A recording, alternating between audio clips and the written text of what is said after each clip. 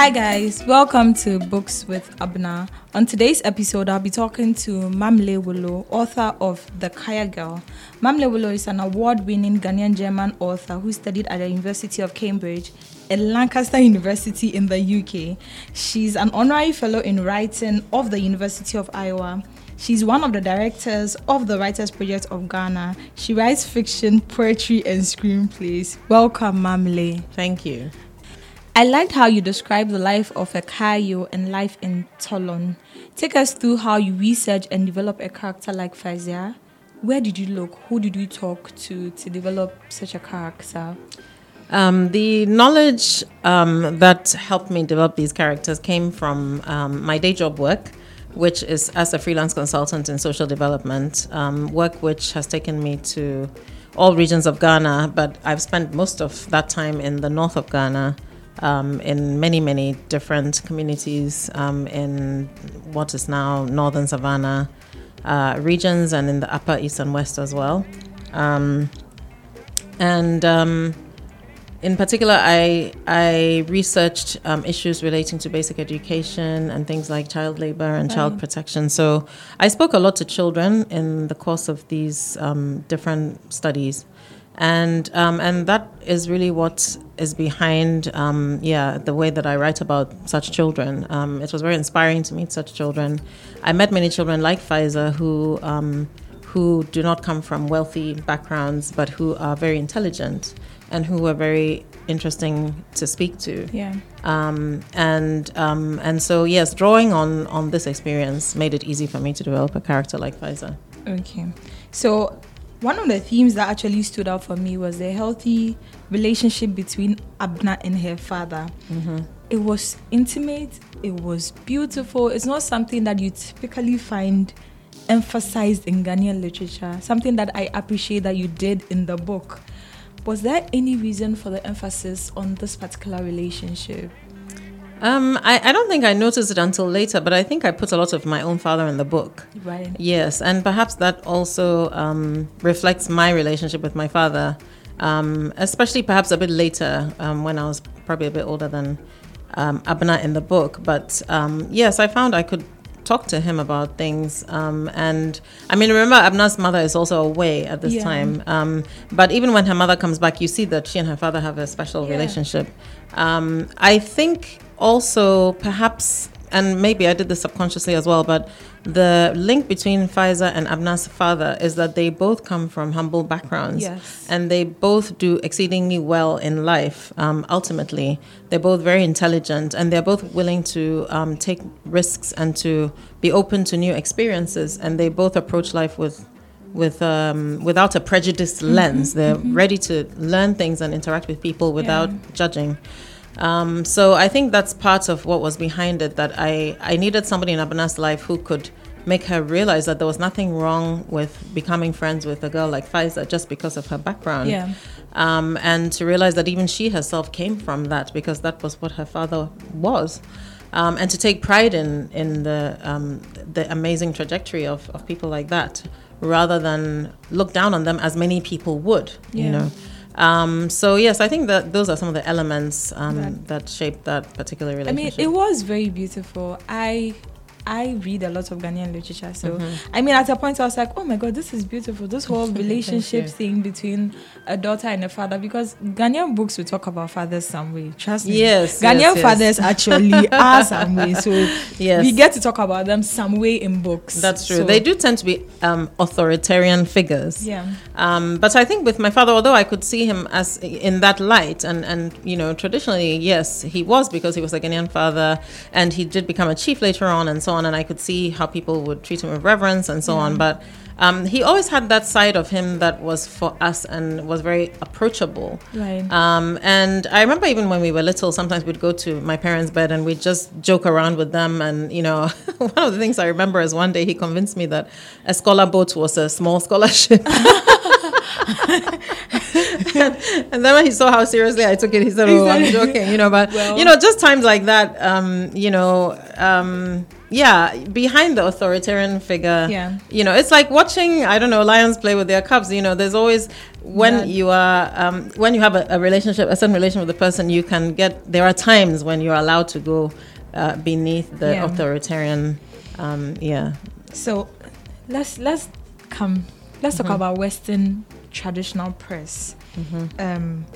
How did you land this publishing deal? Because I think before we spoke about the fact that it's been published by TechMates and then in Sona Books. That's right. So what was the process for The Kaya Girl published by Little Brown and Company? It was when I was able to get an agent. I got an agent in the States called Charlotte Sheedy. Were you actively searching? Yes, I was searching. Okay. But I got her by being recommended by another writer who is a friend. Through that, I was able to make a submission, and Charlotte accepted my submission. It was actually The Kaya Girl. She loved it, yeah. And so that was how it happened. And so once Charlotte took me on as an agent, she then found me the deal with Little Brown. Let's give it some time, duration. So when did all of this happen? Good question. I think I approached Charlotte in 2019. Wow. Yes, late 2019. And she took me on in late 2019. I think that's when that happened. And then somewhere in 2020, she found me she sold my book to Little Brown. Wow. Yes. And so Little Brown then gave me a 2-book deal. The Kaya Girl being one of those 2. Okay. And then optioned a 3rd as well, all children's books, because this is Little Brown Books for Young Readers, which is a section of Little Brown. And so the publication date for The Kaya Girl was summer 2022, right from then. Okay. So once Little Brown, once we signed the contract, they appointed me an editor. Right. Wonderful, wonderful woman called Susan Rich. And I started working with Susan. And so we worked on The Kaya Girl for quite a few months. And then it was... Then we got to the sort of copy editing stage where my work with her was mainly done, and then it was people looking at, things like, typos and so on and so forth, and small issues. And then stuff like choosing the cover and all that, the fun stuff. So, so let's talk about Ghanaian publishers. Wait, before we do, if I could just... I said I got a 2-book deal, so I just want to mention that there will be another book published by Little Brown, another of my books called Flying Through Water, which will come out next year. Yes. We can't wait. So let's talk about Ghanaian publishing versus Western publishers. I want to ask a very controversial question. Oh, go ahead. What was the amount you got from the publishing deal, traditional press, versus what you got from the Ghanaian publishers? Which one do you think was good? Which one did you go for and everything? Well, I'm not going to name amounts, but I don't even remember some of them. But I can certainly put things in perspective for you. So before the Kaya Girl, the old version of it got onto the curriculum, I'm not sure I ever actually made any profit at all. I mean, I think what I made went into buying books for myself and my family. Yeah, almost nothing. Yeah. Wow. Yes. In fact, I really can't say I made any money that I even remember. Yes. So then when I got the book onto the curriculum, well, when I was approached by a publisher who wanted to get it on the curriculum, they gave me a lump sum for it, which was a good. It was much more, much more the kind of money that you can actually use to sort of, survive. So that was viable. I'd say that getting a book onto the curriculum makes it a viable financial prospect. And getting it sold in America was similar, that it's also viable. And that's money you can actually do something with. You can say, okay, I'm going to use this money to take some time off my other work and write, because it can help you, it can keep you going. That's nice. Yes. But the money that I made before it got onto the curriculum and before it got out of Ghana was not money to live on. Definitely not. Yeah, absolutely not. Oh, and yeah, I was thinking writers actually make a lot of money. I was about to quit my 9-to-5 just to be a writer. Even I haven't quit my 9-to-5 yet. Yeah. Except I was never 9-to-5 because it's freelance. But, I haven't quit my day job. And I don't advise people do. I think I think the point that I would make here is that I wouldn't want to put the blame too much on Ghanaian publishers. I think Ghanaian publishers are doing business like anybody else who's doing business. And you need a market to do business. And that's really where the problem is, you know. So Ghanaian publishers tailor what they sell towards the market, because otherwise they needn't bother setting up publishing companies. I mean, nobody sets up a business to make a loss, you know. And so then we must look at the market and let's look at the harsh reality. Even let's look at the reading capacity. Yeah. And through the kind of research I told you that I do and have done for years, I can confidently tell you that even though our national literacy statistics are above 50%, the reality about functional literacy, not just any literacy, is different. Yes, because functional literacy means you can actually use it for something. Yeah. It doesn't mean you can recognize some letters of the alphabet or spell a few words. It means that you can use it for something in your day-to-day life. And the number of people in Ghana who can use literacy in their day-to-day life confidently is not comparable to the Western world. No, absolutely not. And then secondly, the number of people who can use literacy to the extent that they would read for pleasure or read competently as part of their everyday life, then you're really down to a very low number. And then even when you're looking at people reading for pleasure, the kinds of materials that they choose are usually not what we classify as literature. Yeah, they may be pulp fiction or genre literature like romance or mystery or whatever, and often they're reading foreign books for those things. And so the real market for literature written by Ghanaians or literal home authors, it could be less than 1%. That is not a market that you do business with. True. So you can't really blame the publishers. Okay. Now we'll try and find ways to say Ghanaian publishers are doing everything but nothing. So let's talk about your book still, The Kaya Girl. Did you have to change anything for this Little Brown edition?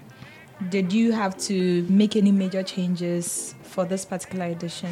I didn't make major changes, but I did expand the book quite a lot. I expanded the story quite a lot. And one of the reasons for that was that the book was now traveling outside of a world where people understood most of its references.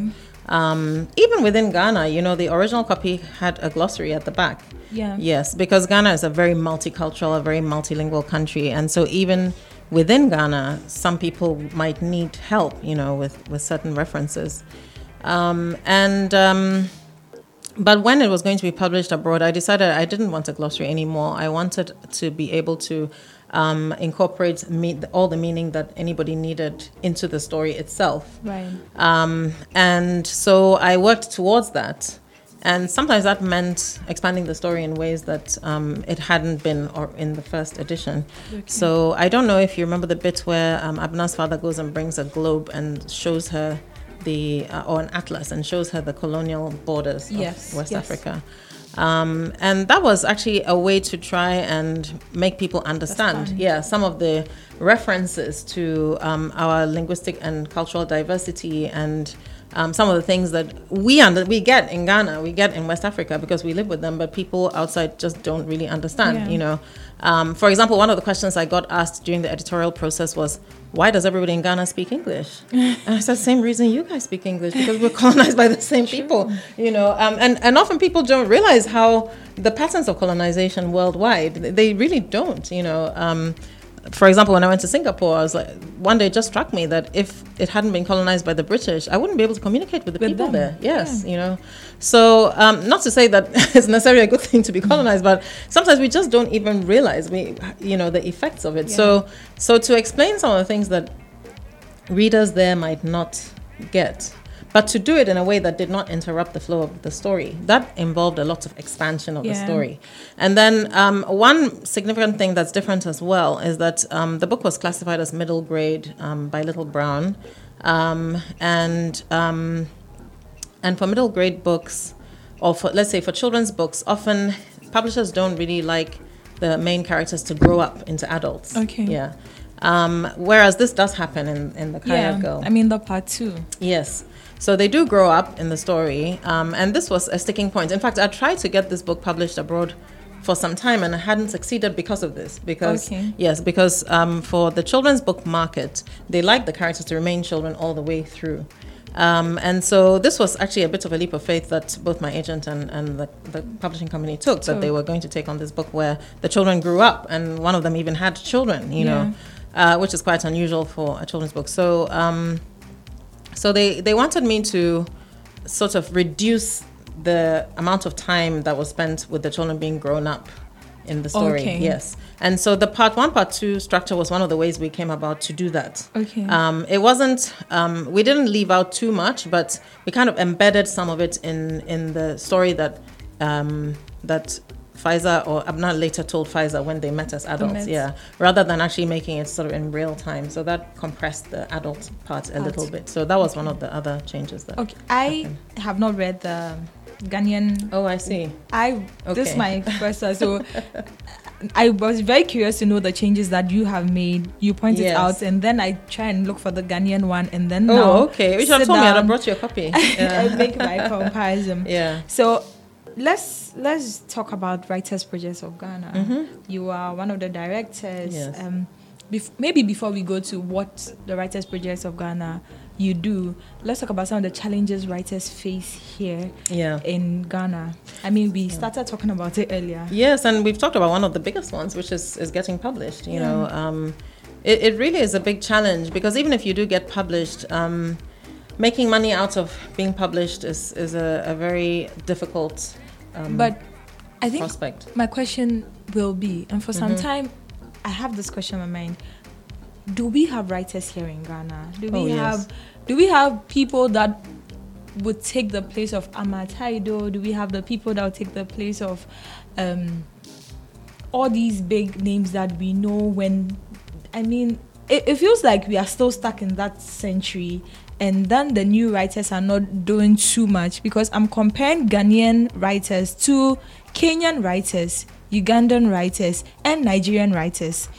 For Nigeria, it's a lot. Yes. Everywhere you look, or everywhere you turn, there are Nigerian writers, there are Nigerian books. I mean, if you look at the new releases for this year, 2022, it's just Nigerian everywhere. Yes. So I keep asking myself, is it that the Ghanaians are not doing so much?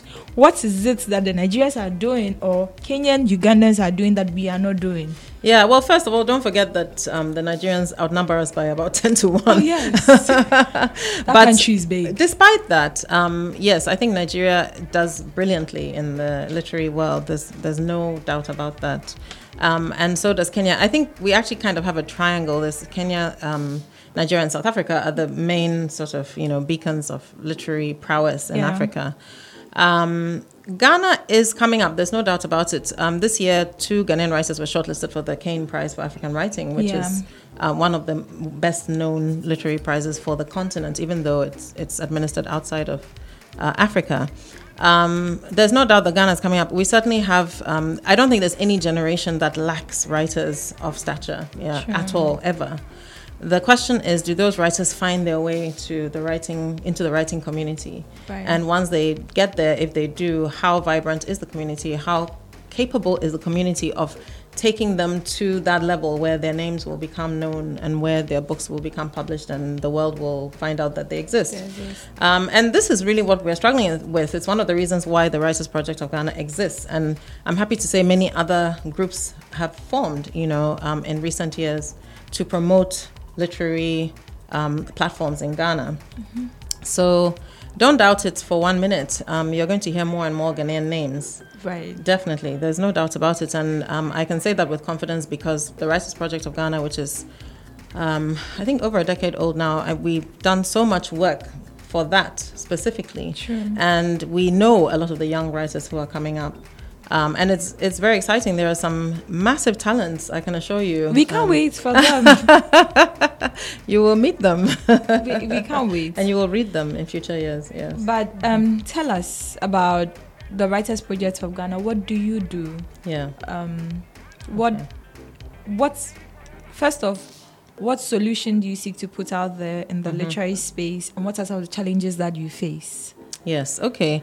So the Writers Project of Ghana was originally founded by Martin Egblewogbe one of my co-directors, and Laban Hill, who is an American poet who at that time came to Ghana to work on a poetry project which Martin got involved with. Martin has really been the person who has taken the Writers Project forward very vigorously. And some of the activities that the project does and has done in the past are book clubs, readings. So we have a monthly reading called Ghana Voices, where we usually highlight a published writer who interacts with audiences and promotes their books. And then we also have a radio show every Sunday, Writers Project on City between 8:30 and 9:30 p.m. on City FM. And our big festival every year, the Pa Gya Festival, which we're only 2.5 weeks away from now. It's going to take place it's going to take place between the 14th and 16th of October this year. Okay. We are live on the ground for the first time properly since COVID. So this is going to be a really good festival. And the festival features literary artists of many different persuasions. I mean, just give us an idea so that we'll be able to... So we have discussion panels with writers from many different places. This year we have writers from all over Africa, many Nigerian writers who are well known. We have writers coming in from Kenya and South Africa. I can't wait. We have writers coming from America, and I don't even know where they're all coming from, but we have quite a few. So we'll have things like readings and discussion panels. We're going to have workshops on many different topics. This year we have workshops on blogging for business. We have workshops on poetry, workshops on, I think, journalism, all kinds of, They're good, very good workshops. And then we'll be highlighting things like the Kane Prize workshop, which this year took place in Ghana. So we're going to have a panel composed of people who participated. We're going to have publishers talking about publishing, and a lot of book sales. I mean, that's fun. I can't wait. I come for Pa Gya every time. Good. So, I mean, I can't wait. I look forward to seeing you there. Yeah. But so just to finish up this conversation, in the next 5 years, where do you see Ghana's literary space? I think in the next 5 years, you won't be asking me the question that you asked me just now. We thank God. I'm telling you. We'll have this conversation over and over and over again. Very exciting things are happening. Yeah, honestly, they really are. I think in the next 5 years, Ghanaian writers are going to be more prominent internationally. You think in the next 5 years we'll have a Booker shortlist here in Ghana? I hope so. I really do. Sometimes I just feel like it's not happening. When will this happen? It's just a matter of time. It will happen. Writers, please hurry up. It's taking a long time. But it's not an easy terrain, and it's not one that is supported very much. I mean, we're out there fighting, really, and somebody like Martin, for example. I mean, Martin is a full-time physics professor at the University of Ghana. I mean, it's just dedication that makes people do these things, because they have to use their own time a lot of the time and they're not being paid for what they're doing. There isn't a sort of receptive environment a lot of the time. Often you'll find a lot of expatriates coming to our readings, We don't have that many Ghanaians coming to our readings. And we don't get government grants and, stuff that people get for the arts in other countries. I have a friend from Iceland who actually gets paid by her government to be a writer. Can you imagine? Ooh, interesting.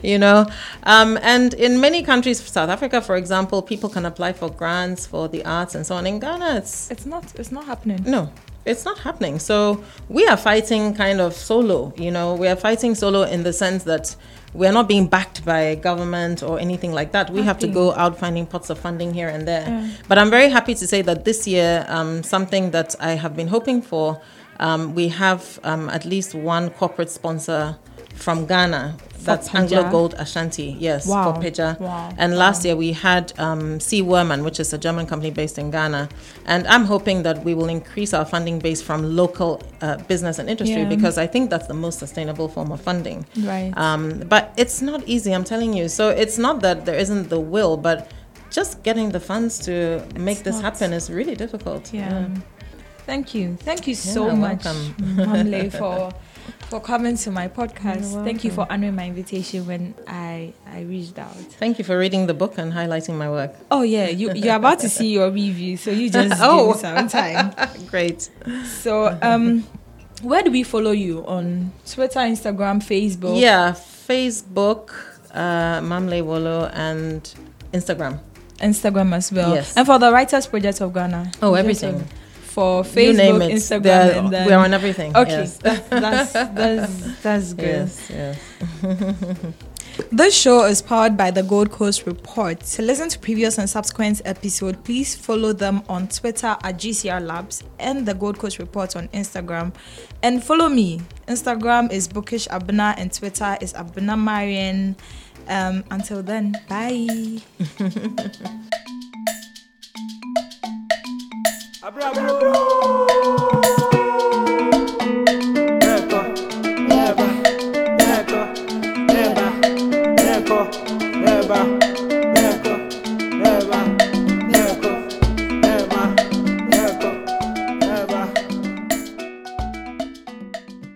This has been a Gold Coast Reports production.